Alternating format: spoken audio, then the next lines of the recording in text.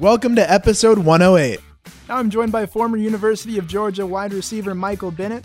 Played there from 2010 to 2014, had over 1,600 receiving yards and 17 career touchdowns. Michael, thank you for joining me. How are you doing today? Yeah, man, good. Thanks for having me. Doing good. Just trying to get outside and enjoy myself through the coronavirus. And, I think it's about to start easing up a little bit, which is good. So, but yeah, doing great, man. Thanks for asking. Awesome. Glad to hear it. Well, I want to start with your career playing football at the University of Georgia from the beginning. What was your journey like getting there?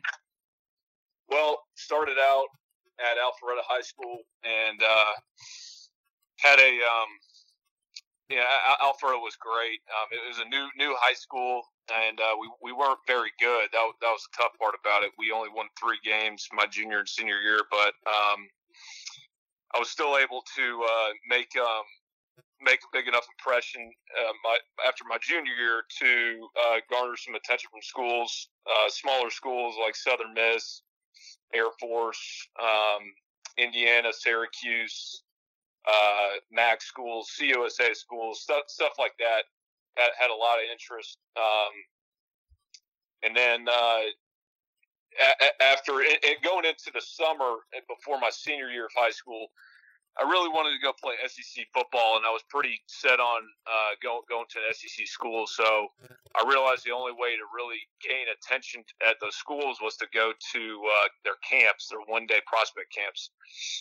So that's what I did. I went there, competed against the best prospects that these schools had, and I did well enough in those camps, along with my film that I had as well in high school. But that wasn't enough to get an offer for me. I had to go prove it in person. So that's what I did, and ended up getting some bigger offers. Got an offer from Georgia in June of going into my senior year, and committed a couple days later. So that's kind of the short story, and it was a fun ride, a lot of ups and downs, but I was really fortunate to get an offer.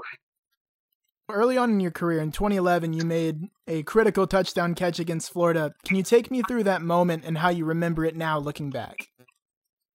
Yeah, that was a fun moment because I was a redshirt freshman. I didn't really – I think I'd scored once or twice before that, but that gave me a ton of confidence that I could play in the SEC and play at a high level.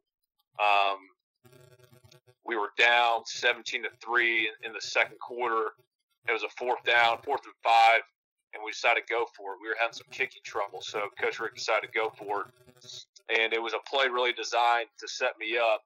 And it was pretty cool to see how Coach Bobo and the coaches had enough confidence in me to call my number when it really mattered, and I made the play. And it was pretty much a sluggo, a slant and go, and it was a jump ball, and it was me in the DB, and I came down with it. And Murray put it in a perfect spot too. I mean, he did a great job throwing that ball there, and it was just a great moment that really turned the game around. And then we ended up.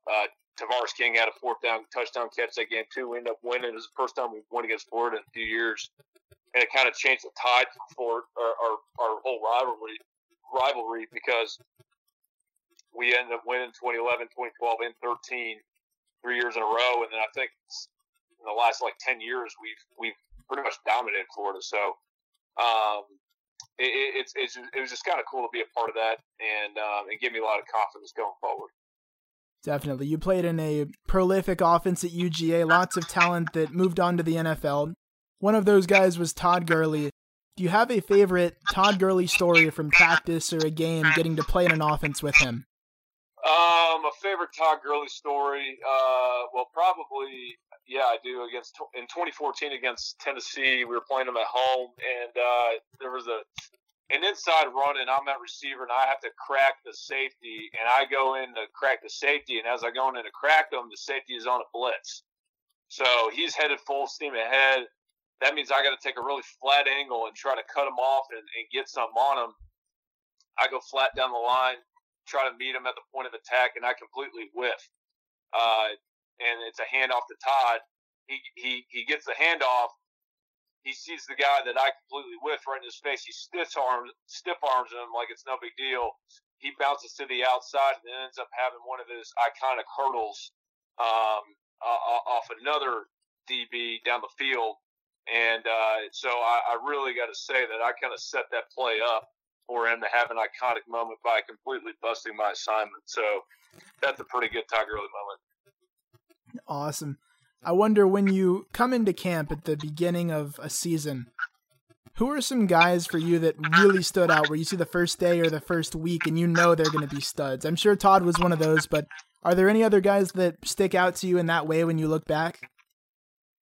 Yeah, I mean, there's certain guys I remember that came in that had a whole lot of buzz. Like Trey Matthews had a bunch of buzz coming in, but he ended up being not that good, honestly. He was pretty mediocre for considering he was 5-star and all that.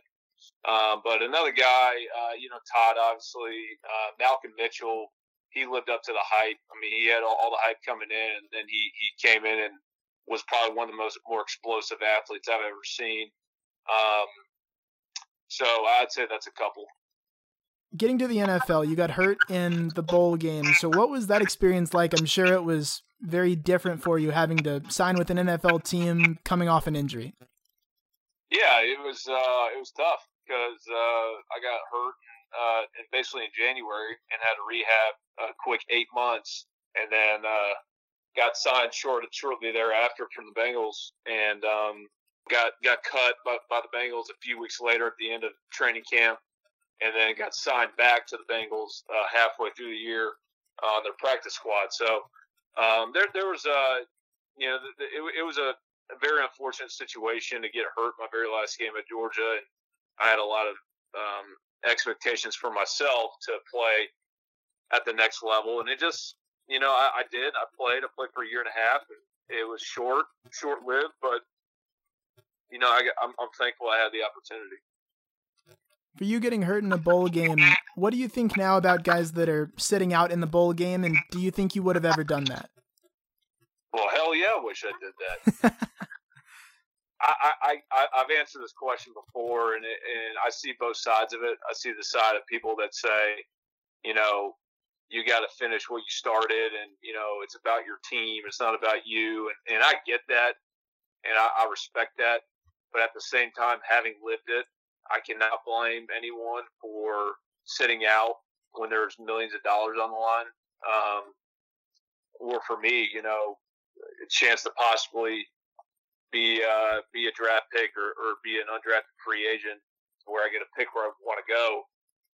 It was devastating for me, and I know some guys. If you're a high draft pick, it could affect your draft position. Not a whole lot. If you're a first rounder and you get hurt, you're still probably going to go first round. You might slip a few picks, but a few picks in the first round is millions of dollars. So. I can't blame some of these guys for sitting out. I really can't. Now, what does your life after football look like? Well, it's being a dad. I had a baby about 10 weeks ago, and being a husband, and I work in commercial real estate here in Atlanta, and I also have been coaching at Marist the last 3 years, and going to take a sabbatical this year, not coach. But so yeah, just life after football, man. It's still stressful, but it's great. Being a dad's awesome, and just trying to provide for my family, and then still give back in athletics, because I had so many great coaches and mentors in my life growing up that poured into me and really helped me get to where I got to be athletically. So I think coaching kids is something that I'm passionate about, that I want to do going forward. Definitely. Having lived that dream of playing in the SEC, playing in the NFL, now coaching at Marist, you've had a lot of high-level talent come through. What advice do you give, or have you given to those guys that are going on to the next level? Man, I would say, first of all, you got to go where you feel the most comfortable and you feel like you're the most wanted at the school. So you got to pick whatever school that really wants you as much as you want to go there. I know there's a lot of kids that go, at least for me, I really wanted to go to Florida, for instance, but they didn't really want me. I was more kind of a second-tier guy to them. And so Georgia, they really wanted me, and I felt wanted there. So I think that's a big thing. And then also when you get there in college and you're a freshman, everyone is as good or better than you. And that's a tough thing for some kids to swallow, is they think they're the best thing since sliced bread going in there. But you got to just put your head down and just work from day one. Not cop an attitude, listen to the coaches, be on time for everything, don't make excuses. Those sort of things is what's going to make them successful on the next level. Well, now I've got a few rapid-fire questions for you. First off, which SEC team did you dislike most? Probably Tennessee. I had a personal vendetta against Lane Kiffin. So even though he wasn't the coach when I was at Georgia, I just hated their fans and hated everything about the school. What's the story behind the vendetta with Lane Kiffin? I went there for a camp and just balled out, did really, really well. And he didn't bat an eye at me. He was all over this one kid who was a 5-star and showed up late, didn't even work out.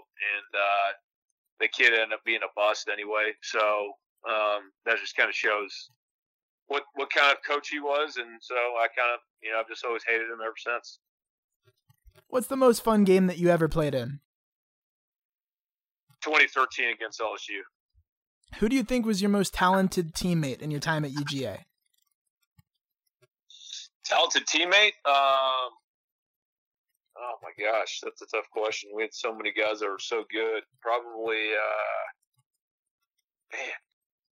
the easy answer is Todd, but I feel like we had a lot of really good defensive players too that some are still playing in the NFL. Jarvis Jones was incredible.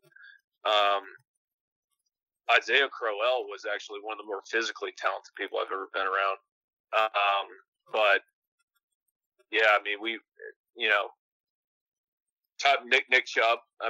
Nick Chubb was unbelievable. He was a stud from day one. I'd say, going back to your earlier question, he's a guy that I was like, he walked on campus and was the first handoff he had, you knew that he was going to be a stud, and he also just has an incredible attitude. So there's a few answers for you. And what's your passion outside of football? Passion outside of football, man, I love playing golf and I also love duck hunting. Those are probably two big hobbies of mine. Awesome. Well, Michael, that's all the questions I had for you. Thank you for your time. Yeah, thanks, man. Appreciate it.